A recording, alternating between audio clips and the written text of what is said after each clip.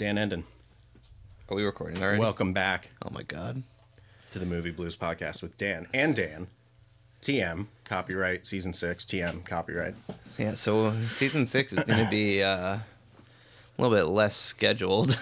Yeah, my plan for season 6 at this point is going to be, yes, the episodes are going to be very far apart, but maximum preparation, maximum games, quality maximum over fun. quantity.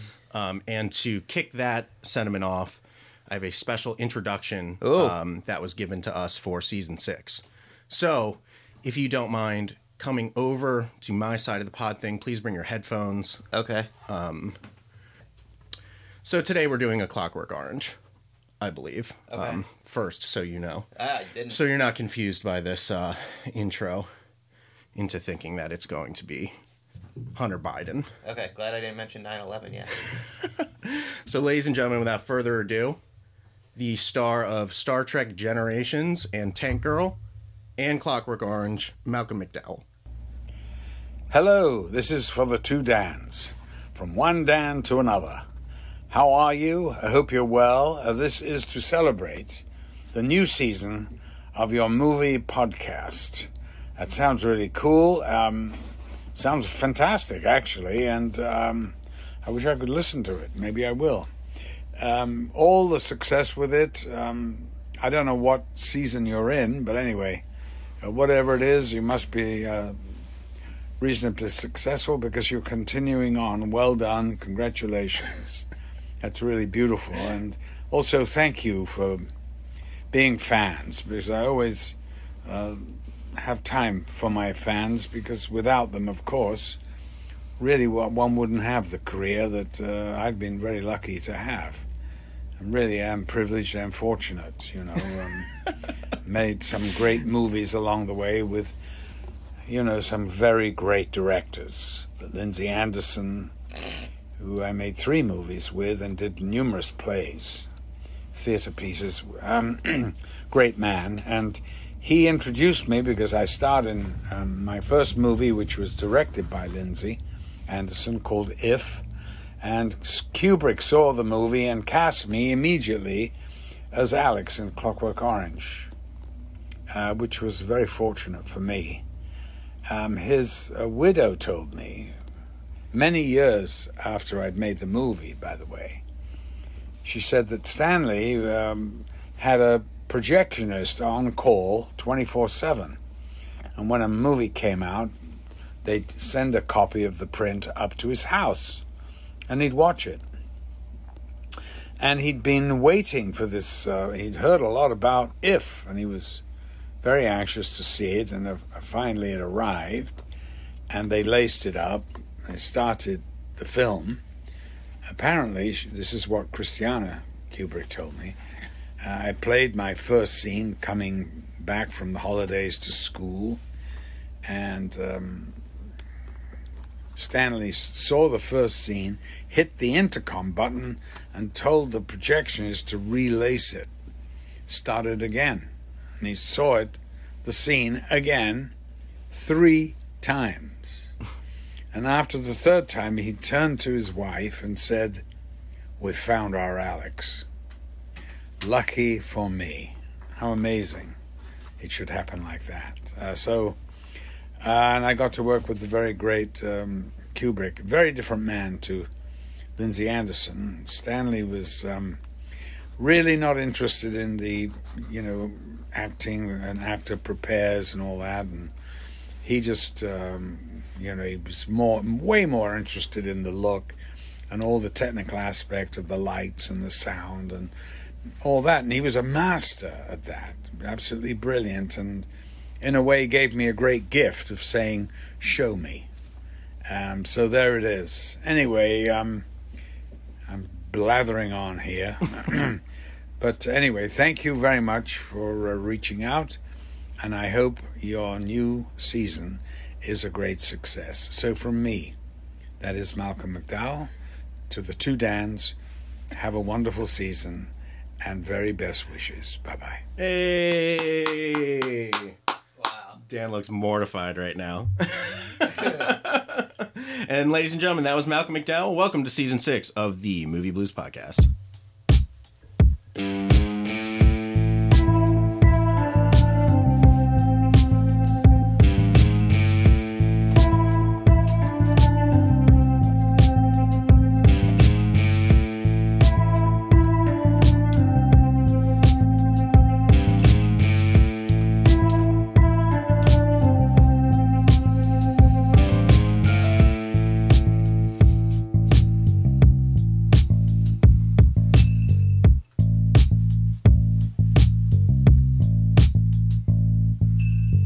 Original theme by Dan Lyons. No help from Chris Duranda. You are a sick fuck. That's fucking Terrence from Entourage. That was Terrence from Entourage saying what's up to us at the Movie Blues Podcast. He was going to come here in person, but ultimately the Queen's death interfered with his ability to leave the country. So...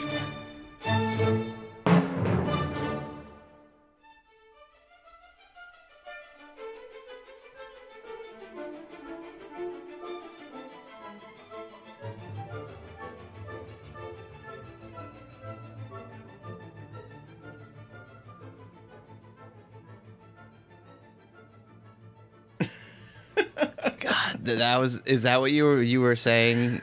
Yeah. Oh my god. That just fucked me up a lot. I bet. I hope you enjoyed that. That was a special present for you. That was the greatest. Anyway, Dan, welcome to Season 6 of the Movie Blues Podcast. Hopefully that didn't throw you for too much of a I was loop. gonna say, I'm so fucking frazzled right now. Yeah, I have a way of... especially at the beginning of seasons, like Dan has this notion that he's gonna just like waltz into the basement. Everything's gonna be totally normal. I like to shock him, throw him in the ice water sometimes. That was, one of those days. God, I wasn't expecting him to just fucking Say your name. start talking about You? no, the movie If at length. Yeah, he really went into If. It makes me want to watch If. Oh, you dude, I've never seen it. Fantastic. Yeah. You can check it out on your local Criterion channel. Is that a Criterion boy? It is. It's a fantastic film, and and you can tell he's told this story about 1,000 times because I've listened to his commentary track for the Clockwork Orange, and he tells that story like 3 times in the fucking commentary track.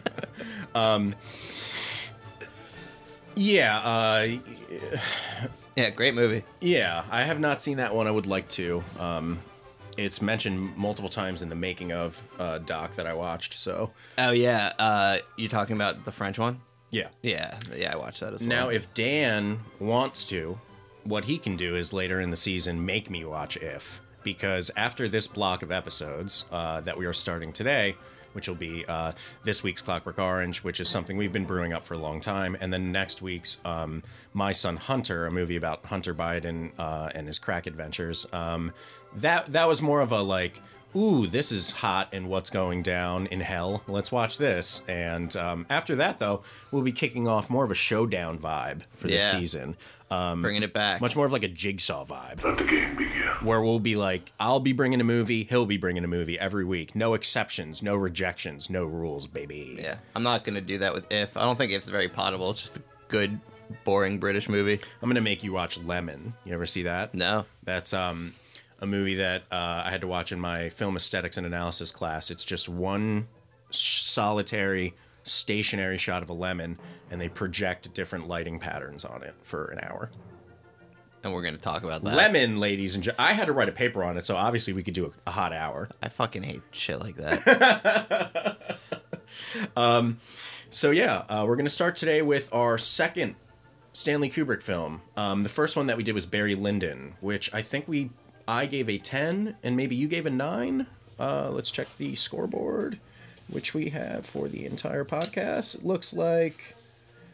You gave a 10, I gave a 9. 10 and a 9. So, wondering what today will be, because today's Kubrick film is a very different experience. Yeah, we also in that episode, I believe, went through the entire Kubrick filmography and gave everything scores. And you were much lower on Clockwork Orange than I was. Yes, probably. I think I remember that being part of the discussion. And, what we like to do with the podcast is no matter how many times we've seen a movie, which Dan and I have probably seen Clockwork Orange 30 to 40 times each, easily. Yeah, easily. This might be the movie that we've seen the most on the podcast, other than maybe some of the... Did we do any... Well, we did like Jersey Girl. I doubt you've seen Jersey Girl as many times as you've seen Clockwork Orange. No, but I've definitely seen Grind as much as I've seen Clockwork Grind. When I was looking through the list, I was like, I wonder if he's seen Grind as many times as he's seen a Clockwork Orange. Probably more, honestly. Because Grind was, that was like of the era where like all I owned was like 9 DVDs because I was 11. Right. And I watched them over and over and over. However, Clockwork Orange was also part of that, those 11 DVDs. But it just went from 9 to 11. And that brings us to our next point. Happy 9/11, Dan. Happy 9/11. I mean, what are you supposed to say? I was trying to be subtle there. Oh, you were actually doing a bit? Yeah. Oh, okay, well, so was Osama bin Laden. Yeah. You know what I mean? I do. r/conspiracy this morning was quite the ride. Was it? They were doing, in commemoration of 9/11, what's the least believable theory about 9/11 and what's the most believable theory? And every comment was like, what's the least believable theory? that 15 Saudis hijacked the plane and flew them into the towers.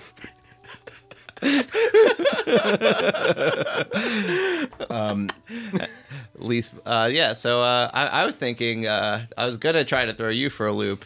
Where are you now? But I thought I figured this would wait for the next episode. Yes, we're going to do all of our 9/11 stuff in My Son Hunter next week's episode. Okay, but all right, by that point, it's going to be like a month away from 9/11. Whatever, fuck it. Okay. Do you think that people, like, on 9/11 itself go out and are like, I need a 9/11 comedy podcast for today? Well, it's not like they're going to hear the podcast today. That's true, too. So we should just not do this. Save it for the Patreon. We should just shut this down. Yeah. Clockwork Orange. A lot of people lost their lives, a lot of firefighters. Why you gotta stab me with that knife? Why you gotta cut right into my heart? Fuck firefighters. And anyway, I'm Dan Endon, and this was the Movie Blues Podcast. Even on 9/11, you have to fucking uphold your firefighter stick. I didn't really exactly make that connection. If there was one day to drop your goddamn anti-firefighter bit, it's today.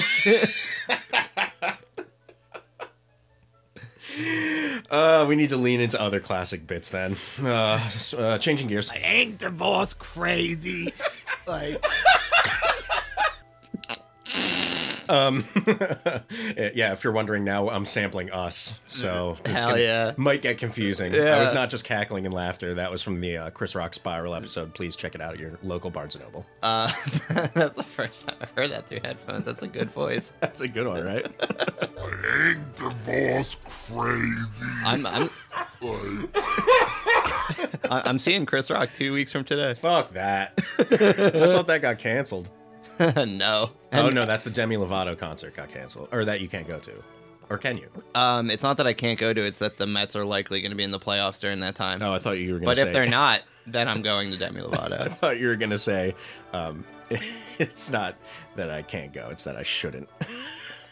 No, I'm gonna go, probably. Nice. Trans rights deducted.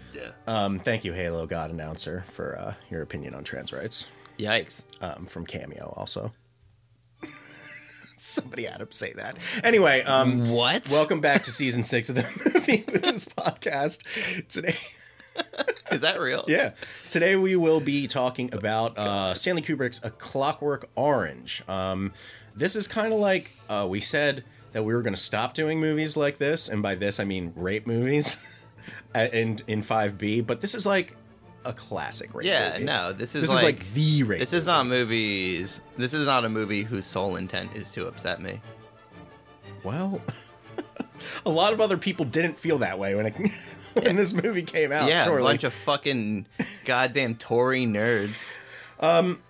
Why don't we start macro? Yeah. Then head into the micro. Yeah. I think most people could assume that Dan Endon would latch onto a movie about a youth who hates his parents, acts out constantly with violence, and whose only solace is listening to LPs. But, Dan, why don't you tell us why you like A Clockwork Orange, and how did that change or not change this time around? Macro, baby. I've said before, Clockwork Orange is the movie that got me into movies. Mm-hmm.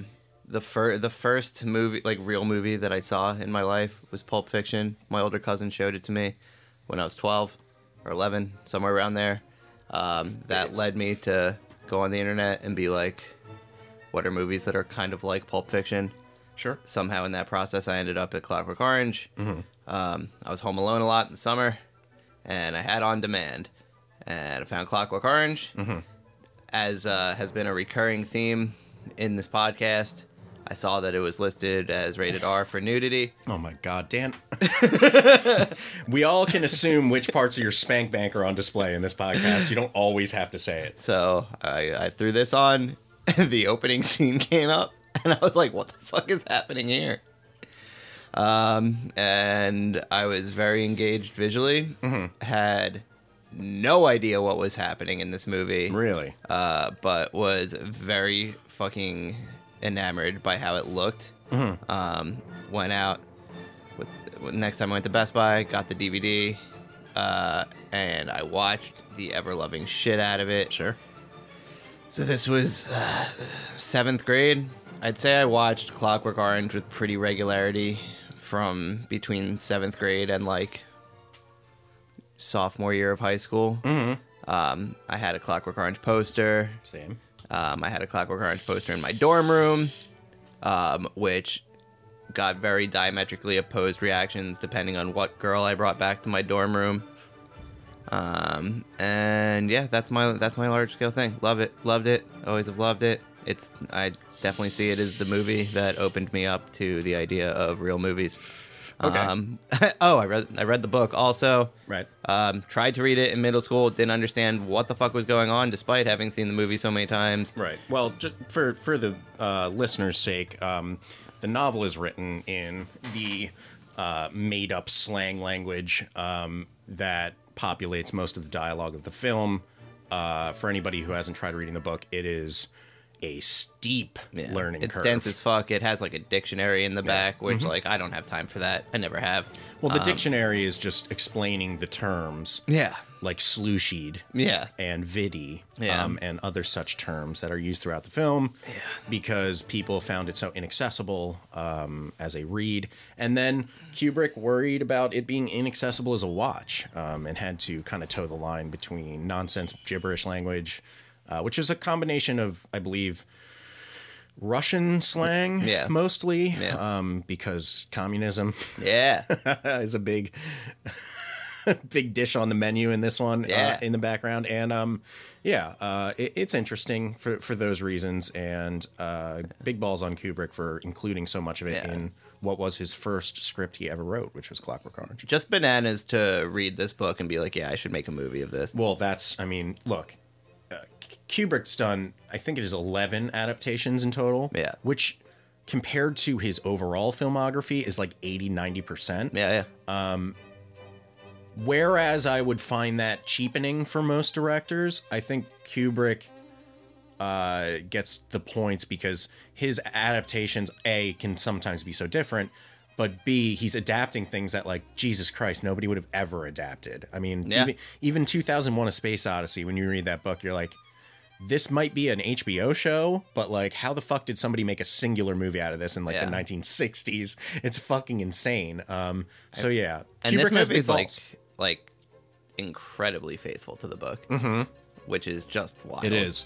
It's similar, I would say, if you had to pull a similarity as close as you could, in almost all ways, American Psycho, I think, is the best comparison, because just like American Psycho, the novel of Clockwork Orange, the violence is worse, the ages are upsetting, the implications are darker, but, like, the idea and the spirit is captured. The violence, it's not portrayed in the same way, like in Clockwork Orange, the book.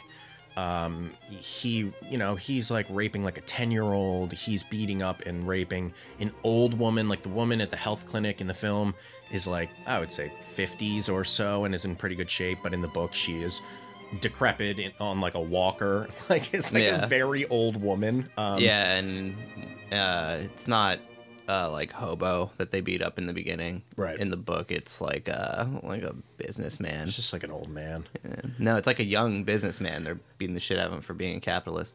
But it's the same idea. Yeah.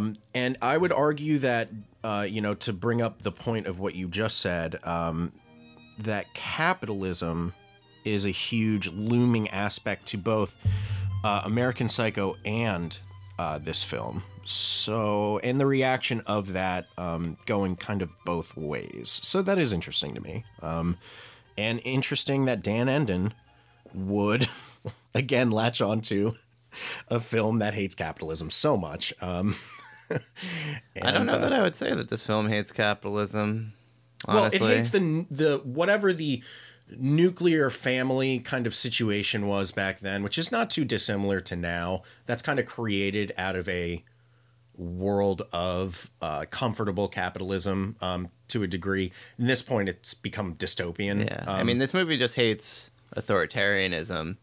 That too, and also Reformation. Also neglects the final chapter of the book in the interest of a much bleaker outlook. I'm into that, and I'm into just shitting on capitalism, even if it's only vaguely related. Yeah, I would probably argue that this movie is actually a little bit more critical of the Soviet Union than it is like American and British capitalism, the way that Strangelove is.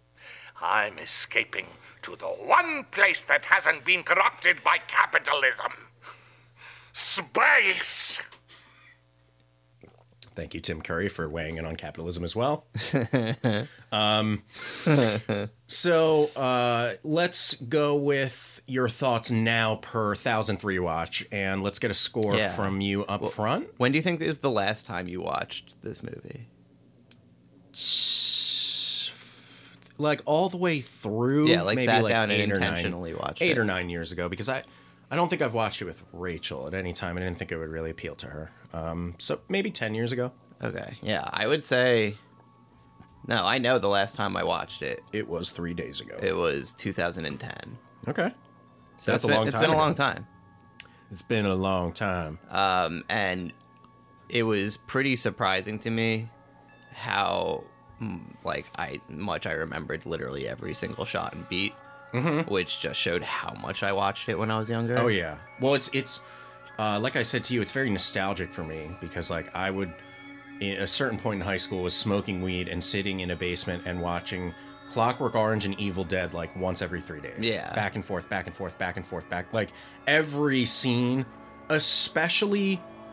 Here's what is interesting about Clockwork Orange, and I'm going to end up going into quite a bit in terms of what works and doesn't work for me in this movie, but the first like half an hour, 45 minutes, it's like extremely burned into my mind because I would always be the most stoned when it would start, and the images were like retro burned onto my fucking corneas.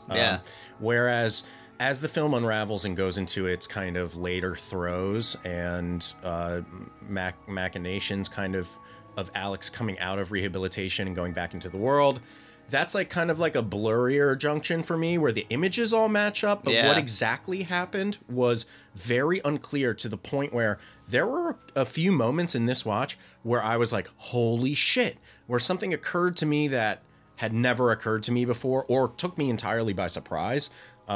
Even at a small level, little things like the writer who Alex and his gang break into the house and do the whole singing in the rain, whatever. When that character comes back around later in the movie, he has a bodyguard son. I don't know what exactly the role is of the strong young man who carries him around. I looked at him and was like, I fucking know that guy when I was looking at him, and was like, I know that guy really well, but I don't know him from like when I used to watch the movie. I just thought it was some stuffy, strongman British guy. That is in fact David Prowse, who is the actor who portrayed Darth Vader, who was the trainer for Superman, Christopher Reeves, while he was training to be Superman. And I had recently watched a movie about David Prowse that had talked about how he was snubbed by George Lucas, and he had such a terrible relationship from Return of the Jedi on. When they replaced him, they didn't tell him. They filmed the scenes with the actor under the Darth Vader mask on a different day and didn't even tell David Prowse about it, so he lost out on his ability to show up in the movie. Anyway, I had no fucking idea that was David Prowse. Yeah. I saw him and was just like, holy shit, like, wow, there's little nuggets like that, and little plot turns towards the end where I was like, checking my watch almost, being like, how much more is there? It's funny you say this because I have a note about how I thought the movie was about to end, and then it just goes, holy shit, I totally forgot that there's a home stretch in this movie. Like, I had 40 minutes left when I thought it was over. Okay, I had like 25. Yeah. And as it was happening, I was like, oh yeah, I remember this, but I also was realizing that I wasn't fully when I was younger, I wasn't fully understanding the implications of what was happening, because the movie hits such a crescendo and then just kind of plateaus for a little bit. Sure. And my recollection was that like he was going to jump out of the window and then the movie ends. And then the shit happens and everything happens after that, and I was like, oh yeah, all of this happens. Yeah. There was a lot of was like, I couldn't fully piece it all together, so that was very enjoyable for me. Mm-hmm. Also, tons of Easter eggs in the background of this movie that I hadn't noticed. Me neither. 2001 LP. Yeah. I don't think I had ever noticed that. And front and center on display, the 2001 LP on display. Yeah. When Alex is purchasing records and preying upon two girls who are sucking giant penis lollipops right in front of him, and like on my 86-inch TV, it's fucking like it's like an 18 by 18 square of 2001: A Space Odyssey, and I was like, wow, how spectacularly tacky. Yeah, I know. It's like it's like a commercial. I honestly cannot believe that Stanley Kubrick did that. I know. I think part of that is like back in the day, you would have never been able to see that. Right. Like the quality of that image was so much less. Yeah. And that, because I was like, there's no way I wouldn't have noticed that as a kid. Yeah, me neither. But like, I didn't. I did not either. And so I was like, holy fuck. I was like, I said to Kat, I was like, this has to be like a function of the Blu-ray. It was like digitally added in by George Lucas. Like the second Stanley Kubrick died. I also noticed. That's a good idea. Let's fix this up. In the third act, there's like a classic old movie montage of like newspaper clippings. Mm-hmm. And like all of the names are like, it's like fucking like famous actors, and like Anthony Burgess's name. It turns out the governor's name is fucking Anthony Burgess, the writer of the novel. Those are things you're absolutely never going to see back in the day. Yeah. So understandable. It was fun. It's cool. Yeah. All right. Less tacky. My deal with Clockwork Orange is that I was latched onto it very early. I watched it many times, as said. I did not have your experience where as a young person watched it and was like, what the fuck is going on? I watched it, and from the opening shot of Alex in the milk bar, I was like, this movie is exactly how I'm feeling right now. Like, I hate my family, and I want to cause violence, and I have a lot of misplaced male post-puberty aggression. How old were you? Probably 14, 15 ish. This is like when I really started digging deep on every art movie I could possibly handle. And I watched it and was like, wow, this is incredible. Let me explore some other Kubrick joints, because I'm pretty positive it was the first one I saw. And then I watched The Shining and I was like, wow, that was clearly a better movie than this. Then I watched 2001 and I was like, clearly this is the best movie ever made. I had seen both 2001 and The Shining before I saw this. And then I kind of came back around to liking Clockwork Orange quite a bit, but not on the same level as some of the other movies in his stable. And for me, it's always been a movie of great forecasts of our future in a very dystopian way, but also suffering from the anachronisms of its time in ways that even movies made before it didn't seem to suffer from. Like 2001 still looks good. It still makes sense. All the technology in it is still pretty well forecasted into what we're using right now. It's in fact one of the more accurate movies ever made about what would the future even remotely look, sound, or feel like. This movie is not. This movie, it does live in a fantasy world, which I know is on purpose, and a stylized one at that, sure. But for me, the first, and this unfortunately is the way that I still feel to this day, the first, I think Alex's rampage only takes up like 30 minutes or so of the beginning of the movie. It's where almost every iconic image, save for him getting the procedure, comes from, is those first 30 minutes. Now, to an outsider who's never seen Clockwork Orange, you would probably assume, if you consume enough media and see enough clips of it, that the movie is Malcolm McDowell and his droogs going around fucking shit up for like an hour plus, and then like something happens. And even in a Mandela effect kind of way, my brain almost remembered it like that. Really? Honestly, I had remembered it being even shorter. I mean, it's... I was surprised that it went as long as it did on this watch. I'll put it this way. I cannot argue that the best parts of this movie are first. I will say that the better ideas are, of course, watching his reformation, watching the cycle of the hell that he had made for himself when he gets out of rehab.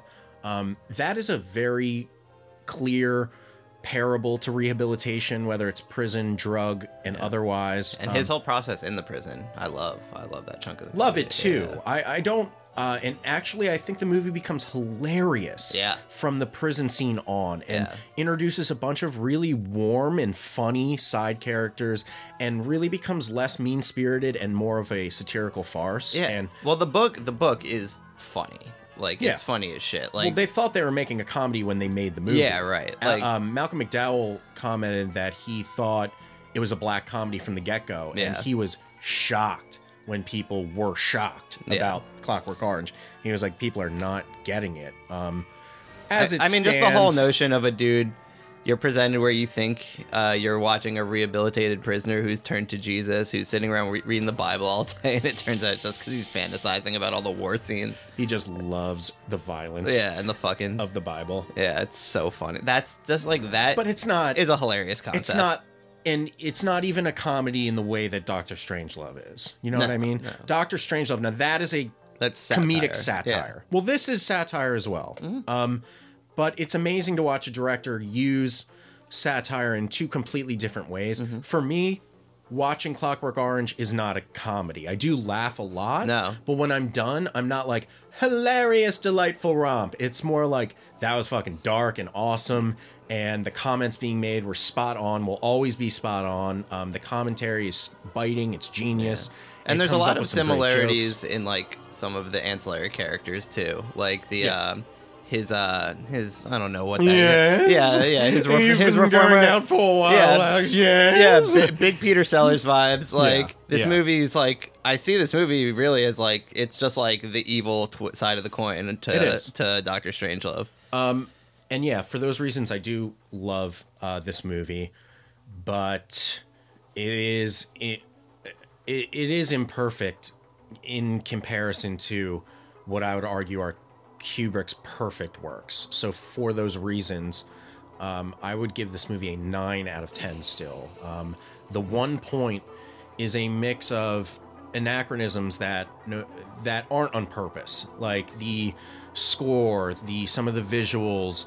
It's just very of its time, whereas The Shining and things like that, like, yeah, I mean, Jack Nicholson looks like he's from the 60s, 70s in dress, but like there's a timeless aspect to the visuals that I think Clockwork Orange in its later throes kind of turns into more procedural stuff visually. And the movie's also supposed to take place in the 70s. It's 1980. Okay. It's an alternate 80. 1980. Okay. Right. I think that tracks. That tracks, but like, again, like in 2001, it wasn't like someone put a cassette into a cassette player. It was like they had video screens they were talking to each other on. This is a movie that's not what the source material is. It's not what the source material is, but visually, it's clearly of its. And not only, but Dan, the book is not. When you read the book, you're not picturing the 70s, 80s aesthetic. Like, for example, the Milk Bar. It's like very 60s go-go dancers. Everyone. That's not described in the book at all. Right. You don't get those visuals. No. That is what Kubrick and his production designers put together, and it's beautiful and it's of its time. And the music, for example, with the synthesizers, those are not like futuristic sounding synthesizers. Right. That's clearly 60s, 70s era goofy synth music. I don't think you can deny that there is and whether it's charming or not is not the point. Whether it's gorgeous or not is not the point, because even the transfer of this film that I had just watched was unbelievably beautiful to look at. It's still dated. There are things in it, the haircuts, the styles, that you can tell there are movies about the future, Dan, where they are trying to emulate the future but can't escape the rote imagery of their current year. Like, if you watch Star Trek The Motion Picture, the first one from the 70s, that they really tried to push forward with the way that everything looked, but they're still wearing bell bottoms. Like, they didn't know that pants were going to be hemmed differently. It's shit like that that's inescapable. Like, but Alex's purple Joker getup, like, that he wears to the LP store, that, I guess, is meant to look futuristic, but that is clearly something from the 60s. I saw that as, like, that was him that's his, like, trying to be retro vibe. His formal wear. Well, you could be right. It could be a society in which they are obsessed with the 60s and 70s, and that is what their style reflects back on, but that's because that's the scene immediately following his, like, it was like he comes home because he's dressed. There's a chunk in between. He's in his white getup in the beginning. Then there's a scene where he's dressed normally. Then he's back to the white getup. Then he comes home and he's listening to Beethoven and having his orgasmic rapture. Right. And then the next scene is cut to him dressed in frilly old timey English clothing. I'm like, this is him going record shopping, being his pretentious self. Yes. Well, 100%. But it still looks like shit. As far as the cassette goes, it was very futuristic because it was a teeny tiny cassette. It was a teeny tiny cassette, which already existed at the time for voice recorders. And that was a real unit that Stanley Kubrick went and bought, where you could insert a mini disc tape into an LP player. Yeah. And what I will say is that which, again, this would be like if there was a laser disc into Stanley Kubrick. Right. If in Eyes Wide Shut, Nicole Kidman's like, let's put on a porno, and grabbed a laser disc, you'd be like, fucking LOL. Yeah. That's what some of this movie feels like. What I will give this, though, is his sound system, his, like, ultra super duper hi-fi sound system. That's what they look like today. Yeah. That was pretty wild. I get the music direct catalog every year, and that's what the fucking top of the line shit looks like currently. I'll put it this way. The things I love about Clockwork Orange, the movie, are Alex's vibe, the style of the world being built, the clothes, the images of the first hour are also striking. And from the prison sentence on, it is still a fantastic movie. It checks every box you could ever imagine. It tickled me pink. But if you started the movie from the moment Alex DeLarge is put in jail, you wouldn't know that it was in the future. You wouldn't get the world building sense of this dystopian, like, for example, the scene where the rival gang is raping a girl in this, like, abandoned warehouse. Billy Boy! That is a scene, like many in the beginning, that set up this incredibly dark and bleak world. Yeah. That just does not exist for the rest of the movie. And it's fine. I'm cool with that. The prison looks like any prison. Even the procedure itself is just him watching a movie with drops being put in his eyes. Granted, the idea behind that is somewhat futuristic. The attempts to stylize the film kind of end on an outward point of view at that point, and then become more, the only style left in the movie becomes inside Alex's mind, which is interesting because the rest of the world becomes bland. Then all of the thoughts in Alex's mind become stylized because that was the world he lived in before he was jailed. All of that's an interesting, flex to go into, but at the end of the day, it's just like, between the world building ending at the jail scene and between as you said, I checked and there's 25 minutes left. Let's be honest, the pacing of jail on is a little bit weird. There is a little bit. Now, I understand that, like, what Kubrick is trying to do is bring everything that happened in that first hour back around on Alex and throwing it in his face. It happens to every single person he harmed. The homeless man comes back. Yep. The writer comes back. The health woman doesn't come back, but he is punished from that experience.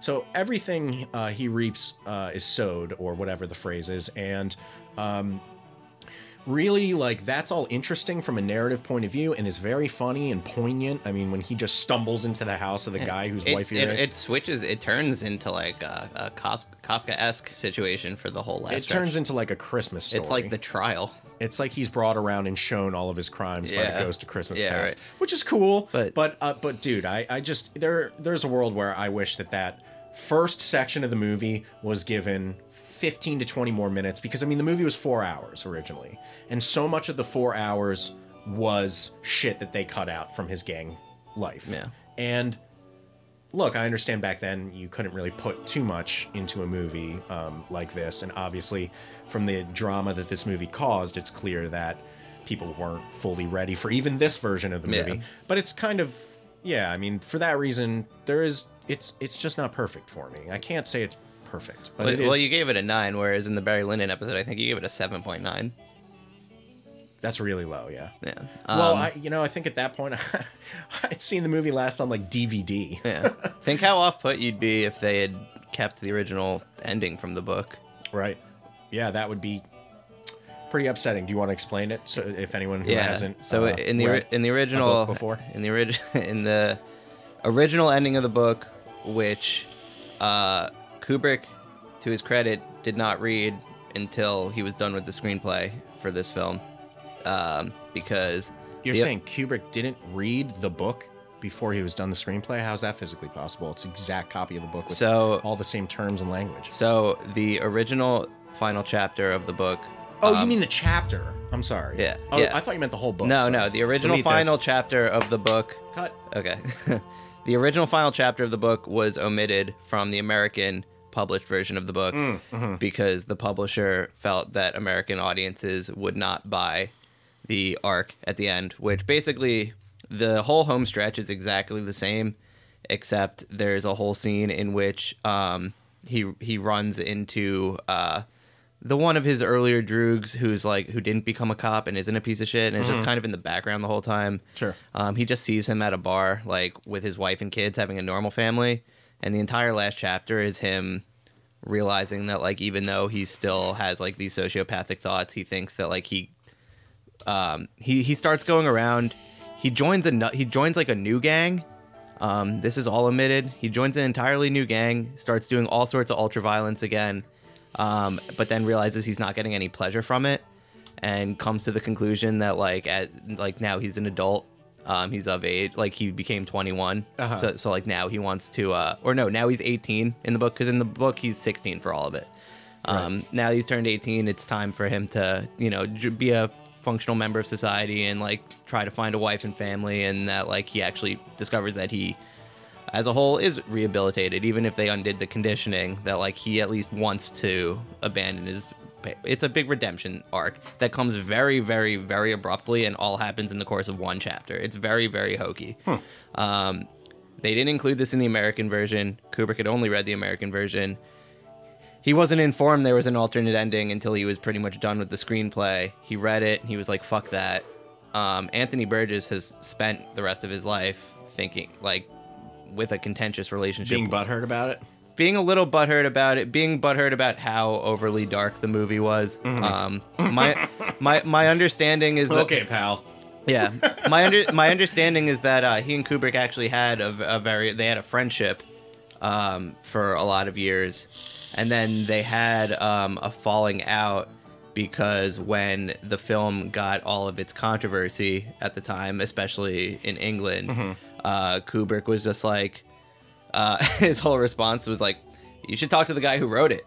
Right. And just fucking was like, I'm not answering any questions. I literally adapted it fucking note for note. Talk to that guy. That's a cheap move. Yeah, and that guy just got fucking wrecked. And he's over there being like, well, they left out the end where there's like a redemption arc. Whatever. Well, we're going to get into, when we go into the trivia section of today's episode, man, a lot of people fell out of love with Kubrick throughout his career. But can you imagine if this movie... made a lot of enemies. Yeah. Can you imagine if this movie ended with Alex being all like, fucking, like, happy-go-lucky, like, maybe I should be a good guy? Yeah, no.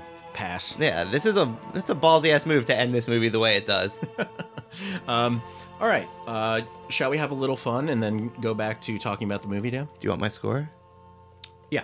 10 out of 10. 10 out of 10. Kind of felt that one coming down the pike pretty far. For me, visuals and structure and anachronisms cost 1 point. I love the score to this movie. I love it. Have it on vinyl. Listen to it often. I have a love-hate with it. Some of it I think sounds like absolute shit.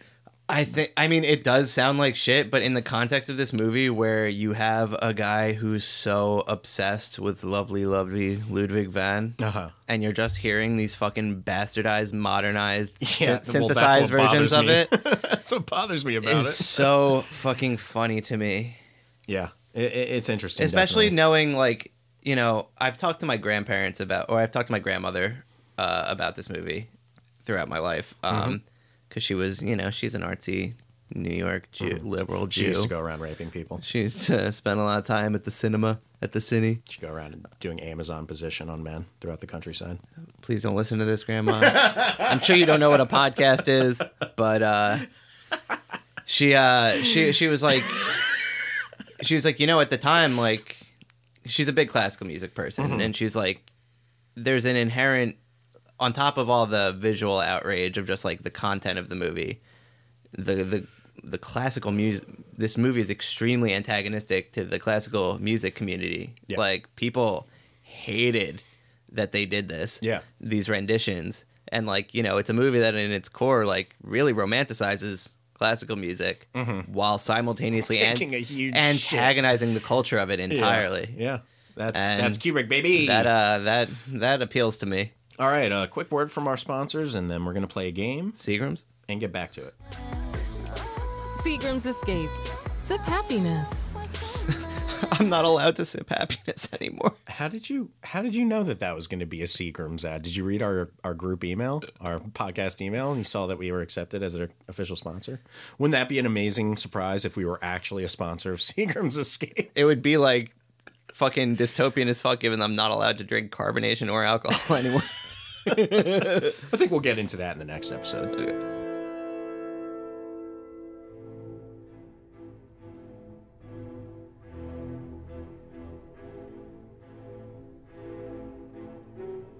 Oh no, he was talking about how the dancers had no rhythm at this other wedding. I was like, were they Jews? Was Elaine Bennis in Seinfeld Jewish? She was, wasn't she? I don't know. Technically? I assume they're all Jewish. Well, not Kramer. He's got classic Goy energy. I don't know, man. He says the N-word a lot. Random button alert. Oh, no, I have the music thing open. That's not a good idea. That would have ended up with this.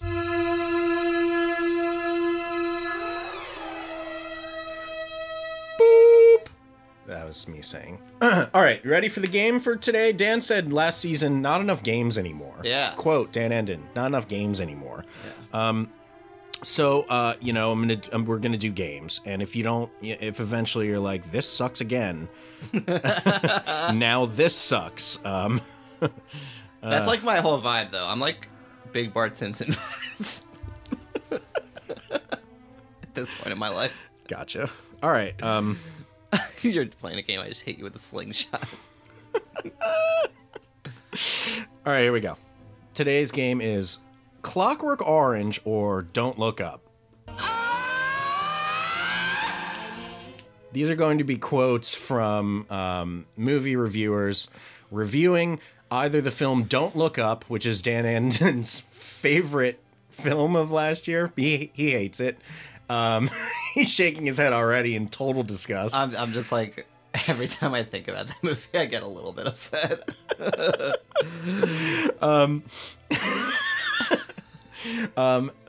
So really should have found a way to latch that into the next episode. Dan is gonna let us know if the following quotes are from reviewers talking about Clockwork Orange or a movie that he absolutely hates. Don't Look Up. Real quick, for the next episode, remind me to determine whether I like that movie more or less than Don't Look Up.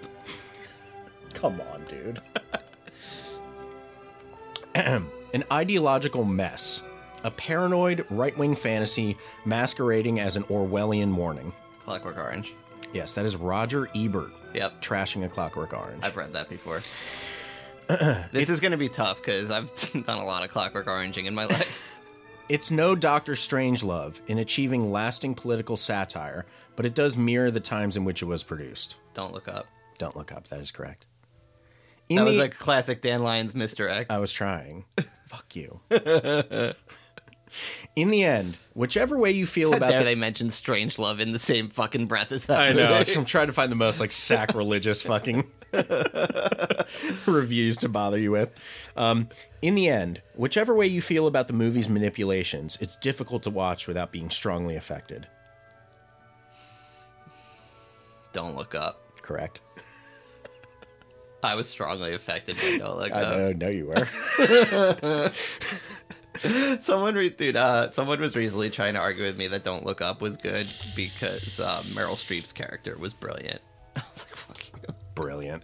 I actually think Jonah Hill's character is the only brilliant one. Only redeeming part of that entire movie. So funny. He was playing Hunter Biden / Donald Trump Jr. Yeah. Same person. All of the film's provocation and jaded politics are flavored with histrionic cynicism and disillusion. Clockwork Orange. That's correct. Is this too easy? Yes. Yes. I mean, I'm batting 1,000. That usually doesn't happen. You are. This doesn't usually happen. The film's negativity indicts the director and insults its audience. Clockwork Orange. Don't Look Up. Ooh. Ding fucking ding. Random button alert. Nice. The film's negativity? Yep. Okay. That's a bit. Okay. That movie was the most fucking romanticized shitlib fantasy ever. Should have loved it then. An exercise in creative self-indulgence in which a talented artist sells his talent short by engaging in a petty, perverse project. Yeah, that's Clockwork Orange, but it should be Don't Look Up. That's kind of the point of this game. A very bad film. Snide, barely competent, and overdrawn. Gonna go with the same answer as last time. What's that? Clockwork Orange, but it should have been. Yeah. That is correct. Yeah. Only one wrong so far. Yeah. I hate that. What's interesting? Feels good. What's interesting about the film is that it has tapped like a tree root into the great subterranean sea of sadness around our world.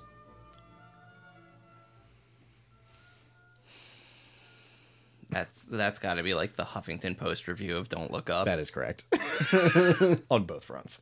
Really? No. But it is Don't Look Up. Brilliant but disappointing. Its moments of power offset by an overwrought stridency and its message being overbalanced by the medium. Don't Look Up. Clockwork Orange. Just try to do better, please. Don't Look Up. Yes, that's correct. That's like my favorite Rotten Tomatoes snippet maybe I've ever read is just try to do better, please. Is that like asking like the viewer or the movie? The movie. I like that reviewer. I know you do.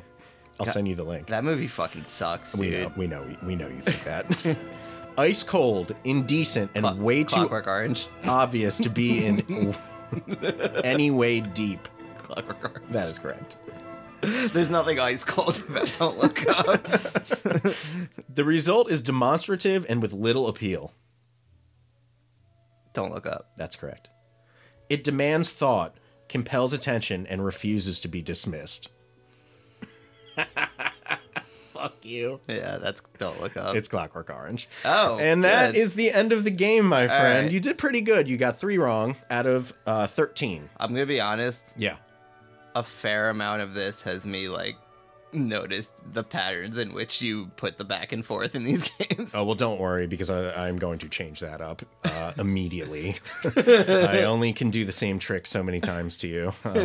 Make the same joke over and over again. All right, let's go micro and talk about some of the things that we thought as we watched Clockwork Orange this time around. How about that? Did we do Don't Look Up for the podcast? No, Or but did I just watch that for fun? You watched it for fun, and like we had other movies scheduled at the time, and I think or you watched it after I had watched it, and I already talked about it on the pod or something like that. Yeah, maybe I did my Jeopardy segment on it. Anyway, hilarious and delightful satire. Go check it out. God, the worst.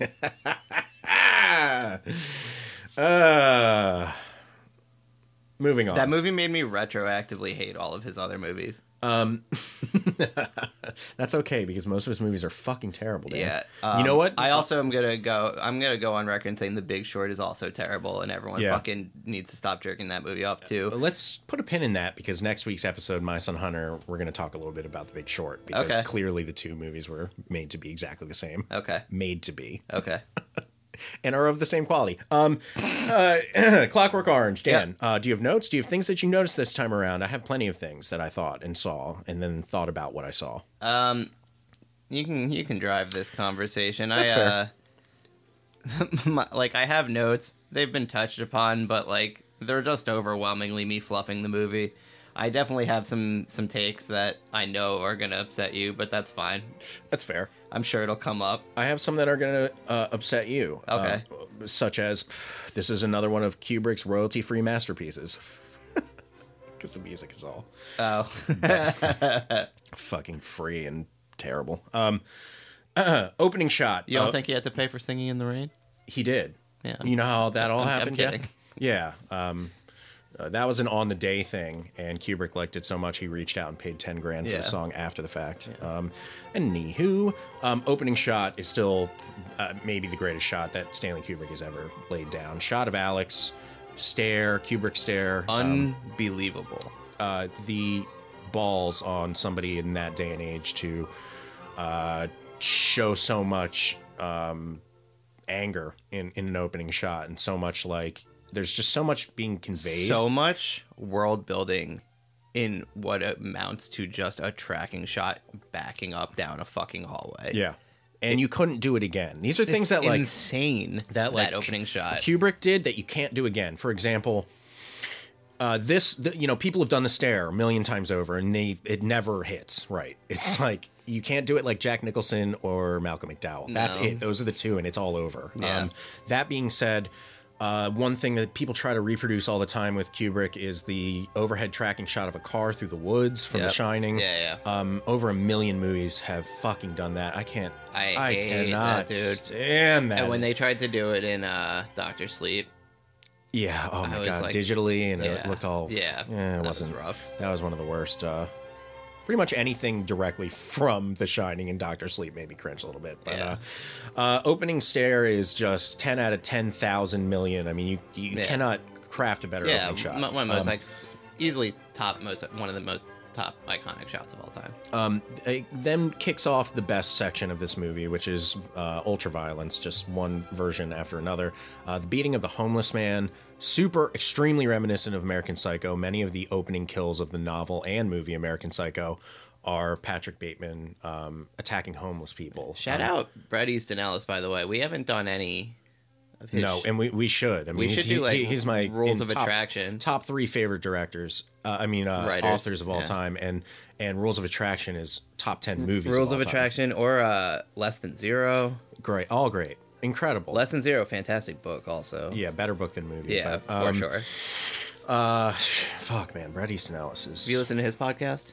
No, I listened to a little bit of it. You suggested this to me before, but I dropped off with it. Big Glamorama fan. Always wish Roger Avery made that movie. Fantastic. I bought it for Rachel. It's on the shelf over there. She's been reading really good books recently that I've been recommending to her, so she's gonna read that. That is, if you haven't read it, listeners, probably one of the most interesting books of all time. Very cool. Yeah, I'd say Bret Easton Ellis, top 10 gay man of all time. For fuck's sakes, dude. Save that fire for the Biden episode when I got the full fucking board in front of me, you know what I mean? Changed it up a little bit this season, Dan. Why should someone be gay? Jesus. Or doesn't that make you gay? Like, Dan, these are the moments where, like, I don't know who I do these things for because Dan is upset. It's not me. No, that's not him. I often think about just like you discovering that video, like how much I wish that didn't happen. The classics never leave. So Yeah. We're talking about the homeless man. Kick off into the super violence of the movie, which, is all super duper iconic for all different reasons. The outfits are fucking amazing. The jock straps worn on the outside of the pants were also another thing. Malcolm McDowell's idea. Yeah, that Malcolm McDowell was a cricket player and was wearing it to set, and they were like playing around with it and decided to put it on the outside of the pants. Yeah, classic. I think it was the inspiration for Quail Man later. R/Doug humor. Because he wore his underpants. Yeah, no. Moving on. I'm familiar with Doug. Dude, wait. What's the one Bo Burnham? The Bo Burnham line in one of his videos from when he's a kid. He's like, I'm like Doug's friend Skeeter whenever I meet her. Cause fucking. Don't fuck this up, Dad. I don't remember, but the basic gist is because I fucking busted her face so hard they call her Patty Mayonnaise. I'm about to bust. Then we move on to, That's an Emmy winner, Bo Burnham. He's embarrassed for those videos. Oh, yeah. Lots of interesting things happen in and around the violence scenes. A lot of the old in-out. Yeah. Alex's gang, I already mentioned kind of a little bit intervening on raping the girl. Like, what a wonderful dystopian nightmare that scene is. Oh, yeah. And I once read a review about someone who really hated A Clockwork Orange, and they said that, for example, like, there's a scene... You're looking at a stage of like a dilapidated theater. 4 other guys in a rival gang are attacking the same girl. They're ripping her clothes off. Warriors vibes. It does look like Warriors. And we'll talk about a lot of things that, Clockwork Orange has clearly inspired. I mean, there are so many movies that are aped. I mean, I don't even think Fight Club would exist without Clockwork Orange in the form that it is in. I don't know if Caligula would have happened without Clockwork Orange. Like, there's literally a scene in this movie that is him in like Roman garb, like slaying people. I think Caligula would have existed, but not with Malcolm McDowell. Yeah, not with Malcolm McDowell. They were like, what if the one cutaway from Clockwork Orange, but a whole movie? Yeah, they were like, what if we made the other 2 hours that got cut? Yeah. Caligula's fucking insane. Yeah, I haven't seen it, so... What? Yeah, I've suggested that we do it a few times, but you were kind of like lukewarm about it.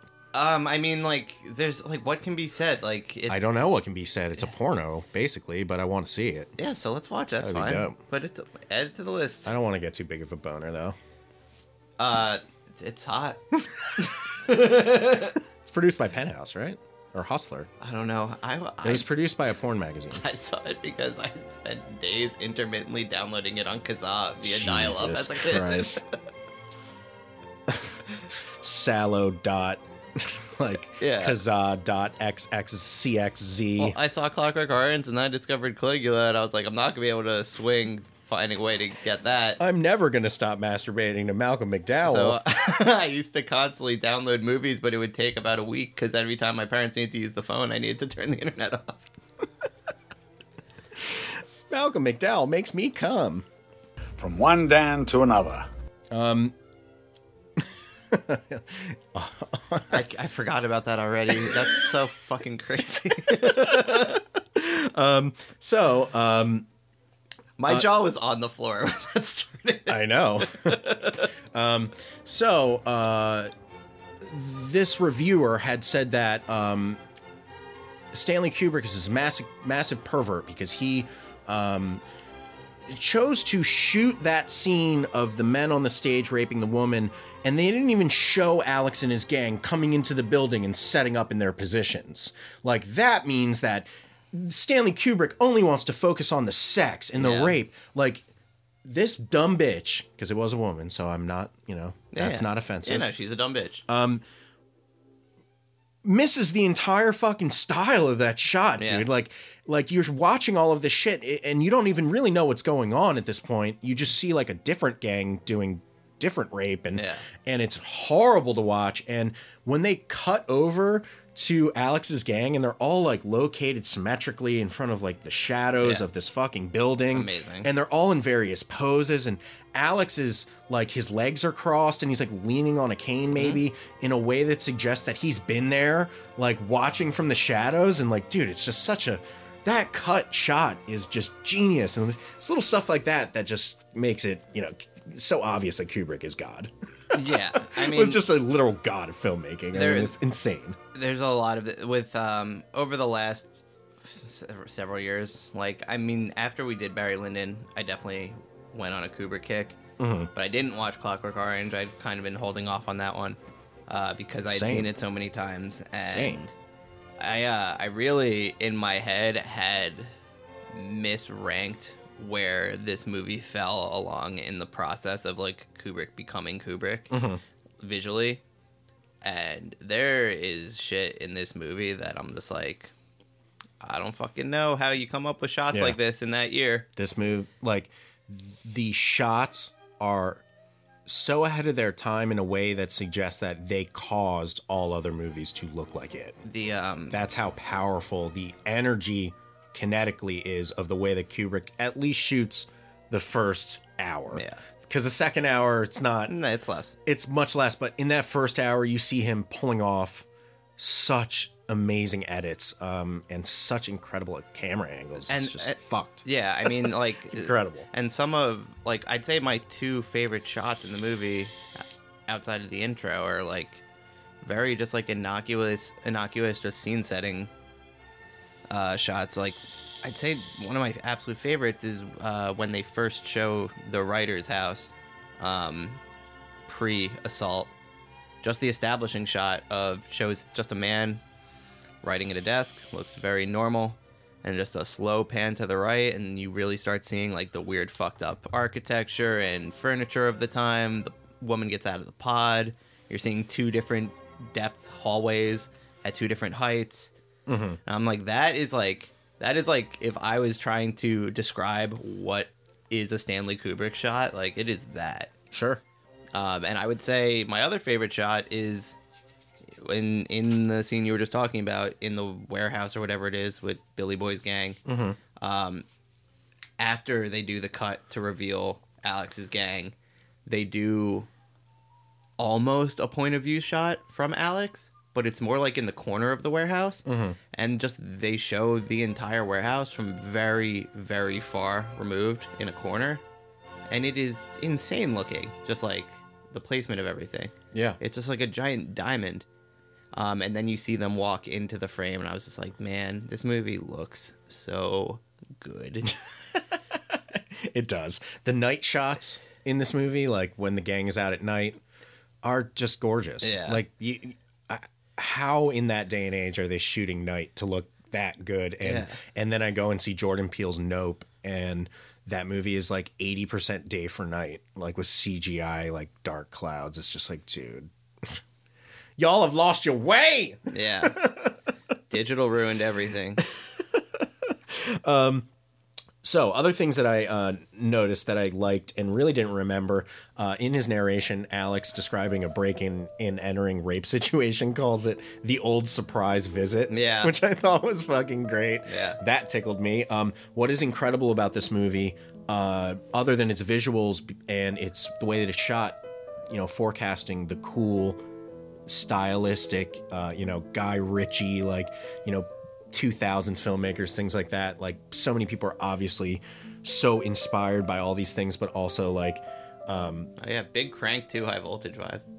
Did you get Crank 2? No, I'm kidding. Should I add that to the list of influences? No. But the dialogue and the narration and the way that the slang is used is so hip still to listen to. It sounds so good on the ear, and there are plenty of movies, and the cadence of it is so pleasing to listen to. For example, it's like musical, the way he talks. I absolutely hate Rian Johnson, but he made a movie called Brick, which is fantastic. That was his first movie, right? Yeah. That's the Joseph Gordon-Levitt noir. Yeah. That's a great movie. Also starring Lost's Emily DeRaven, a.k.a. my baby, Claire. Really? Yeah, she is the female that Joseph Gordon-Levitt Levitt is investigating the death of. First movie I ever got on Netflix through the mail. Rick. Sweet. Yeah. And they speak in a completely foreign slang language that also works absolutely perfectly.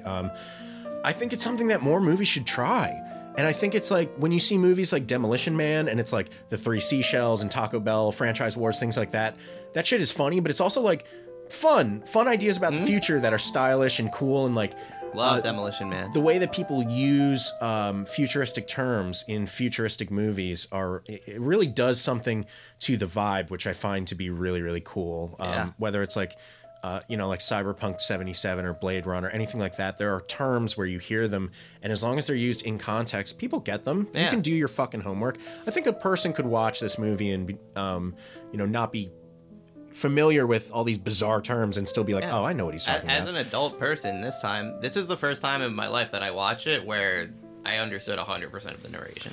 One thing that I did understand, maybe for the first time, maybe not, is that there is the scene that we've talked about where Alex goes home and is listening to his records. And I want to say, and this isn't what I used to think, but I'm pretty sure he's masturbating. Is he not? No. He's not. He's no. dreaming? No, he's... Because he said, I slooshied. That's what he kept saying about it. He comes from the music, but he's not masturbating. Well, regardless, what I'm saying is he is being masturbated. He's being sexually he's climax. He's aroused by He's it. reaching climax. Yeah. Now, I would like to think, and he's talking about slooshing, and he's seeing all these mental images of violence and stuff. I would like to think that he is masturbating, but they couldn't, this is before you could even show a hand moving, like in a movie, to suggest that someone was masturbating. Because the look on his face that they cut to is so sexualized. In the book, it's clear as day that he's just like, he comes from music. He's just coming on music. Yeah.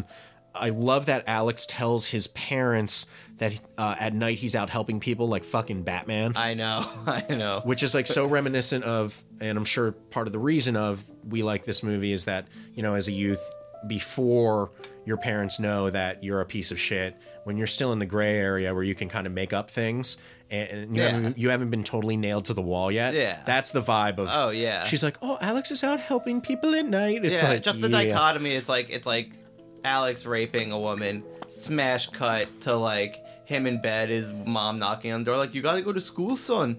And he's like, gotta get fit, got a pain in the old Gulliver, be right as rain by after lunch. His vibe with his parents, I mean, is he's overly nice because he's created an atmosphere where he's in control of his parents, where his parents are subservient to him.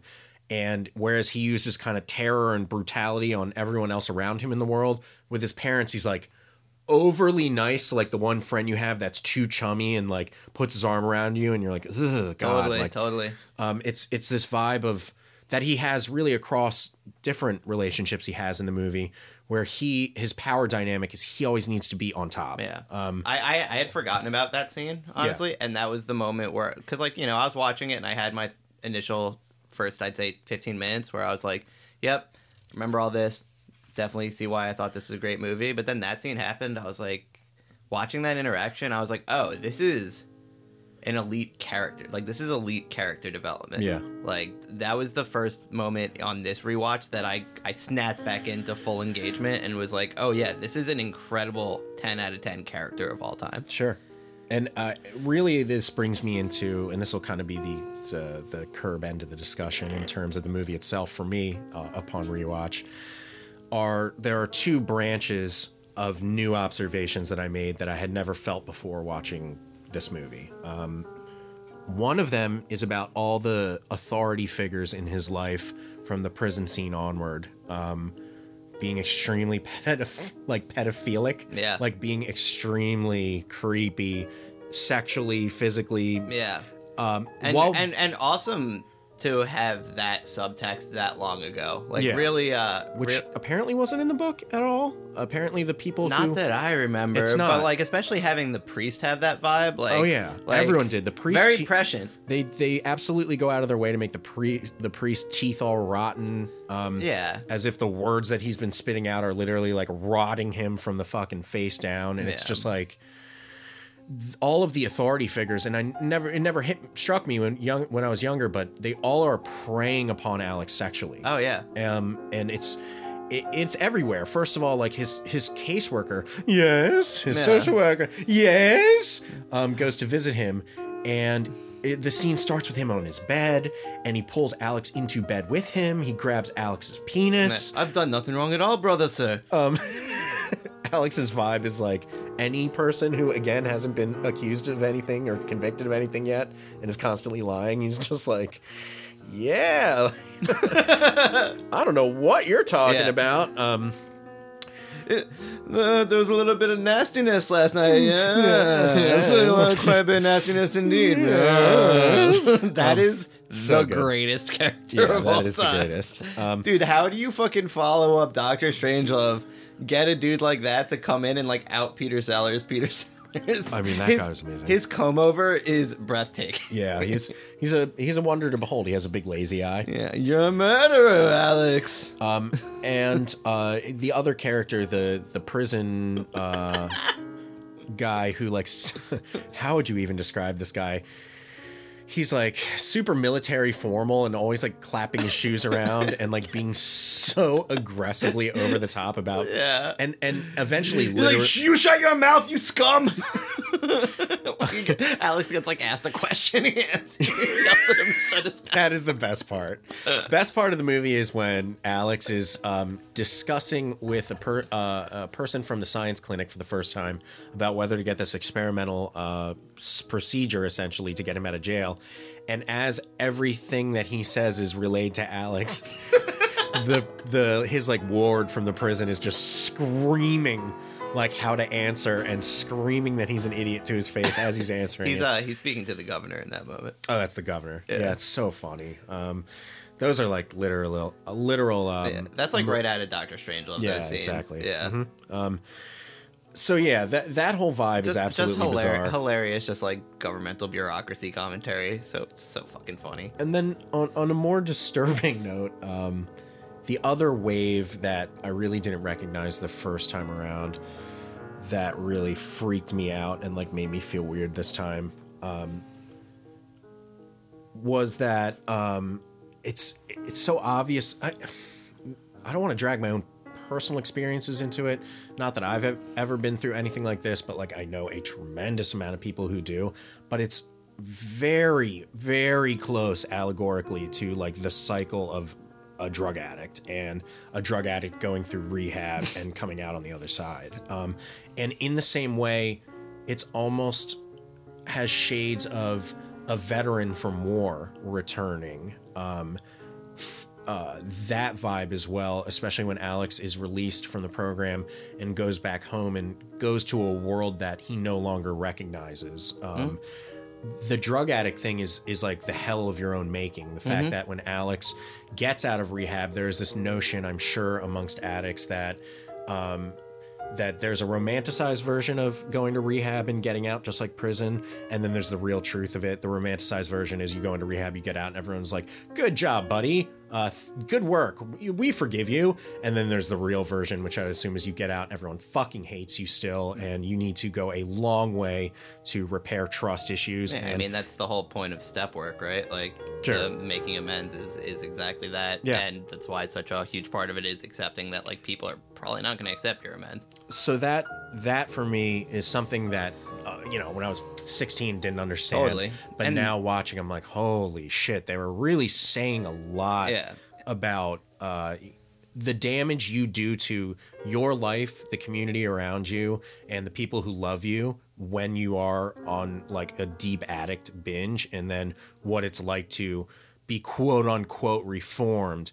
And then beyond that, and this is the craziest part too, the final part of that allegory that makes sense, which I also assume is very present with addicts, is at the end of the movie, Alex still does feel these feelings and still can be that person mentally, even if he's not quite doing it physically. And that is another misconception about addicts, that they never that they recover from the feeling of addiction, whereas like for most addicts it's transferred into other parts of their lives and redistributed into more positive activities. So yeah, Dan's raising his hand like he's in class. He's like, actually. No, I was like, yeah. So yeah, that I think is something never occurred to me that I haven't really heard talked about. And again, I might be based because like, no, I assure you that was occurring to me last night. Yeah. Is that something that you've always felt watching the movie, or? No, because the last time I watched the movie, I had not yet recovered from drug addiction. Right, yeah, bearing the lead, spoiler alert. But let the game begin. Regarding, to me, what I pulled from all of that, the genius that I pulled from this movie that I hadn't, was the overall commentary on reformism as a whole. Yes. Because... Totally. The initial scene where they line everyone up in the courtyard. There's a scene where it's showing like the prisoners getting their outside time. They're just walking around in a circle. It's big Midnight Express vibes, and they're all lined against the wall. The governor comes in. The warden's talking about how they're gonna need more construction to build a bigger prison. And the governor is giving this whole, gives them this whole little snide lecture about how they have no purpose to be imprisoning petty criminals. The goal here should be reformism. The goal of prisons to be rehabilitatory, blah, blah, blah. So I was just like, okay, this is kind of a dynamic that I hadn't really caught on in the past. Then the purpose of this program, spearheaded by the governor at this point, is to facilitate that. It's to get more of these prisoners out into the world. But then you learn all of the terrible implications of, trying to do psychological conditioning and just like various shortcuts to manipulate people behaviorally rather than get into the root of their problems. And it's really like a classic fucking, it's a classic modern liberal solution to a problem of, we want prisons to be rehabilitatory, but like the solutions you present don't fucking do anything to actually fix that. But it makes you feel all good inside, so problem solved. Yeah.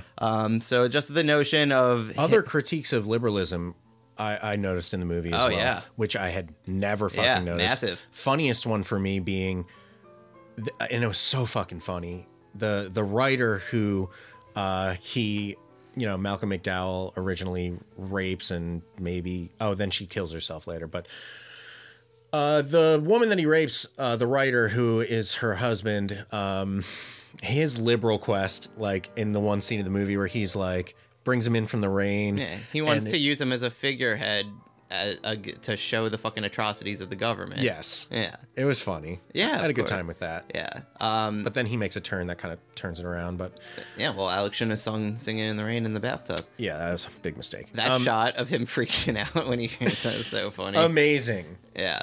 Also, like, reminded me of Breaking Bad, the guy in the wheelchair a lot. Totally. The way that they shoot the guy in the wheelchair when he's freaking out sometimes. Yeah. Somebody's fucking somewhere has thought of that.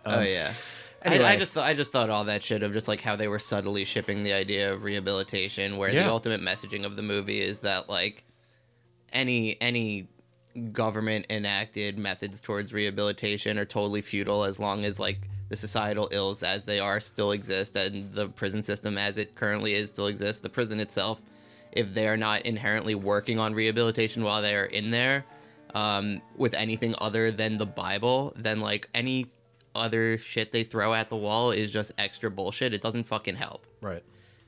It's fucking genius. Yeah, and then the snake eats its own tail too. There's like the Ouroboros effect of at the end when the government comes back in on the treatment that he got, and then attacks itself for its own publicity and uses him as a figurehead to then show that method was incorrect, and then thus vilifying everything he did. And it's the movie. I do find it interesting for that end cyclical nature of like everything he did comes back to haunt him, and then he gets fixed, and that haunts him. But then he, because he was haunted by being fixed, gets won over on that situation. It's interesting to watch the waves of bullshit and bureaucracy and prison reform and just like all this nonsense kind of wash through a character who's such a piece of shit. And like, you know, the writer and his friends' fucking radical goals end up being successful. It exposes the government, public sentiment turns against them, and then the government needs to use him to get them out of trouble. Wild. And handled mostly through newspaper clippings, that's unfortunately. Why, like, when you're talking about the home stretch, like, being the worst part, I was just like, not the worst part. It's not about worst in a movie that's near... worse. Yeah. Like, it's like, it's visually not striking at all, but the way all the ideas come to a head, it's like the movie spent the first half world building and the second half making everything come together intellectually in a way that when I was younger, I would kind of check out during that chunk of the movie because it was just not visually stimulating. My problem is not that as much as what you said is not correct, which is the first half, the second half. It's like the first third is a certain way. Yeah, I think I find the middle third of the movie much more engaging than you do visually.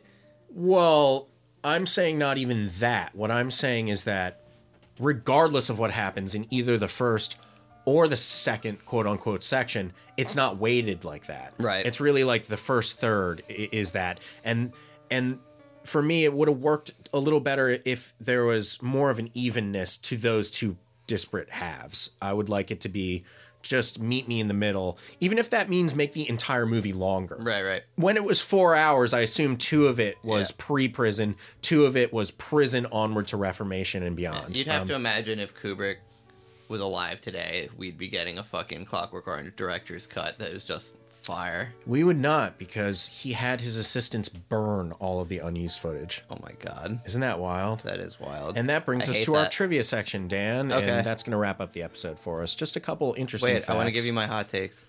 Ooh, you have hot takes? Yeah. Just one. Okay, go ahead. This movie's both better than The Shining and 2001. That is terrible. That is god-awful. But I would say that maybe there's more to be mined. It looks better than both. Oh, absolutely not. Mm-hmm. That's fucking terrible. Mm-hmm. You should have to go home and watch the other two tonight to reaffirm that it looks better. Yeah. I think it looks great. I've watched each in the last year. Yuck. And I found a review from the time that agreed with that. I'm going to say yuck to that take, but thumbs up to all the other ones. Thanks. But at least you yucked me out on the boring episode. So, 10 out of 10. I got you on that. Yeah. I mean, maybe I should do like 9.5. Yeah. Just to show you. Like, to start this, season off peacefully. I'm going to stick with, I believe in the Barry Lyndon episode, I said I believed Clockwork Orange to be the best Kubrick movie, despite Dr. Strangelove being my favorite. And I'm going to stick with that. Hard but fair. Yeah. The balls to make this movie in 1971. Fucking hell. And it's trivia time. Yeah, let's do it. The doctor standing over you Alex. Should have had Malcolm McDowell read it. That would have been a lot more money. One Dan to another. The doctor standing over Alex as he's being forced to watch violent films was a real doctor, ensuring that Malcolm McDowell's eyes did not dry. Cut his cornea, right? Yeah, he did actually cut his cornea and made it so they had to film all of the eye stuff as the final shots of the movie because he couldn't stand it and didn't want to be injured. Alex performing Singing in the Rain was not scripted. We talked about that. That's not good. I probably went into a few of these, I would assume. Yeah, and I told you this might... You were like, don't read the IMDb page. I'm like, I don't need to. Okay, how about this, Dan? Okay. Tell me if you heard this one. You're like, Malcolm McDowell broke a rib. When Malcolm McDowell met Gene Kelly at a party. You got that one? Oh, no. Nice. I'm going to take that as a no. All right. Met Gene Kelly at a party several years later. Kelly turned and walked away in disgust. Oh, yeah. Fuck yeah. He was deeply upset about the way his signature from Singing in the Rain had been portrayed in Clockwork Orange. Yeah, no, I knew that. Malcolm McDowell delighted in the speeded up orgy. Which we did not talk about, but amazing scene. Since Stanley Kubrick could not shout... In the book, not an orgy, rape. Yeah, rape of 10-year-old girl, 12-year-old girl. Malcolm McDowell delighted in the sped up orgy since Stanley Kubrick could not shout cut until it was over, and McDowell could accordingly do whatever he wanted during the take. Carrying the girls back to bed a second time was improvised by McDowell, much to the irritation of Kubrick, who shouted off camera, "That's enough, Malcolm, that's enough." That's hilarious. Malcolm McDowell rules. Although playing a 17-year-old, 19 in the latter half, Malcolm McDowell was 27 years old when he filmed this movie, which is a lot older than I thought he was. Knew that.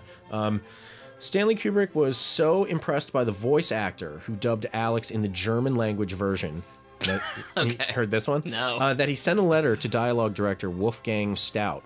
In the letter, Kubrick expressed his fascination in the voice of Jorg Pleva and admitted that it suited the character even more than Malcolm McDowell. Wow. Pleva was later personally selected by Kubrick to provide the German voice for Ryan O'Neal and Barry Lyndon and Jack Nicholson in The Shining. Wow. While recording narration, Malcolm McDowell would often feel the need to stretch his legs. So to satisfy McDowell and quite possibly get better narration from him, Kubrick and McDowell would play table tennis, a sport featured in Kubrick's Lolita, 1962. And although they played many games, Kubrick never beat McDowell at table tennis a single time.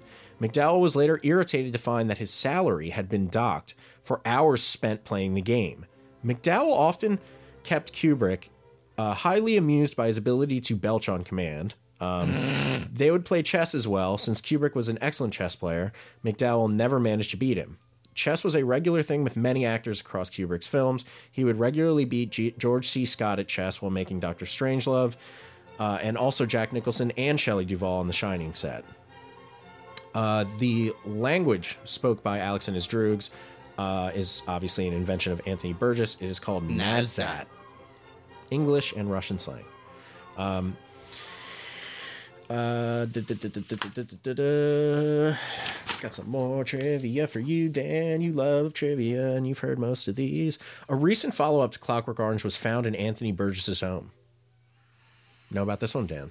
I remember, yeah, but I don't know what became of it. It's called A Clockwork Condition. It's an unfinished 200-page manuscript that expands on the themes in the original.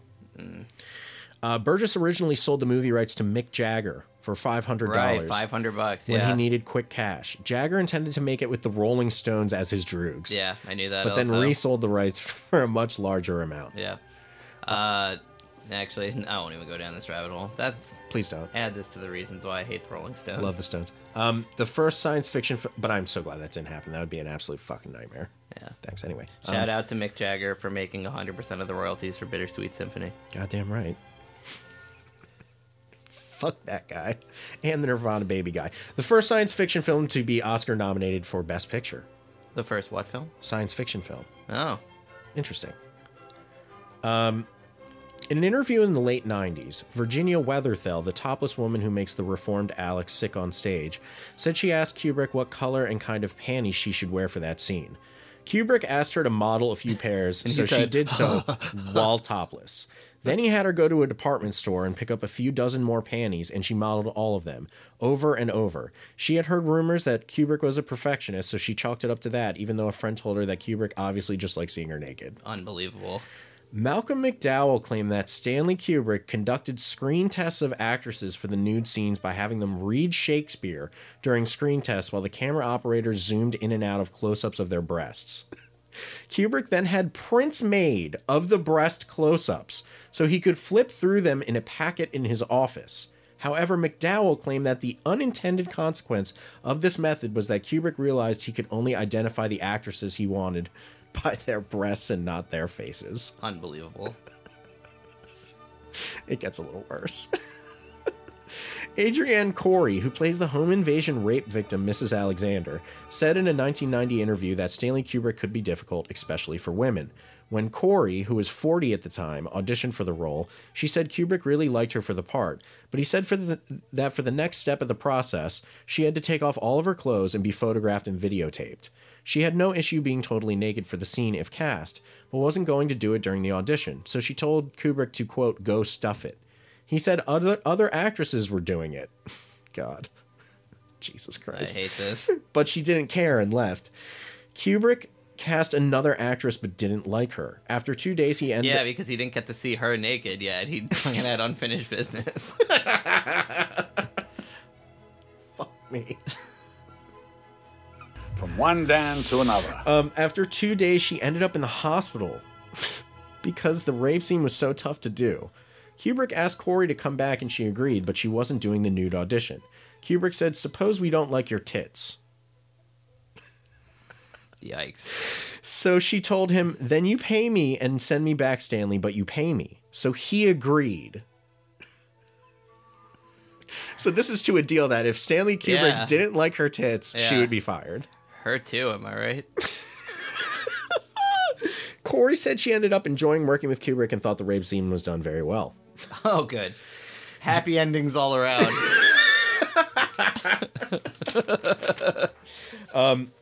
During a Guardian interview in 2019, Malcolm McDowell claimed that he negotiated a salary of $100,000 and 2.5% of the profits. Have you heard this? Because this is fucking...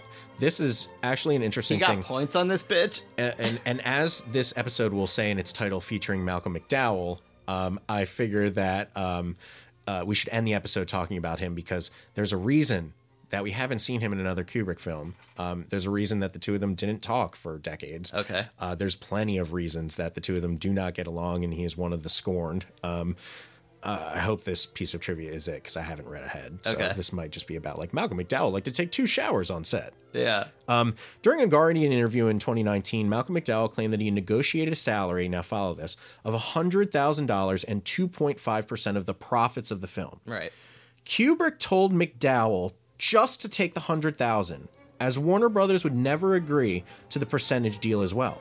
Much later, McDowell bumped into a Warner's exec who said that 2.5% must be keeping his bank manager happy. Apparently, Kubrick had kept the percent for himself. Oh! For decades. And then what happened? Kubrick died. And did Malcolm McDowell sue his estate? No, I don't think so. What? Yeah. And... Wow, what a fucking... That apparently really caused a rift with them even further, but they hadn't talked for many... Kubrick's Jewish, right? Yeah. Mm-hmm. Oh, damn. Okay. We almost made it through this whole episode without you disparaging your own people. Let the game begin. Well earned. People are always Malcolm McDowell. My Jewish family's always like, I don't know why everyone thinks we're all money grubbing whores. Malcolm McDowell said that Kubrick had an opinion of him that he was just very young and naive, and the two of them just did not end up getting along. And it's a bummer. Yeah, well, Kubrick, kind of a dick. Great movies. Shout out Lolita.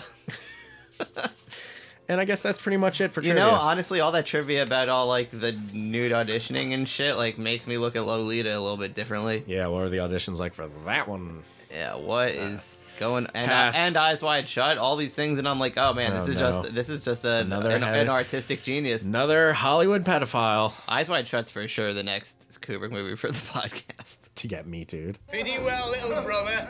Pretty well.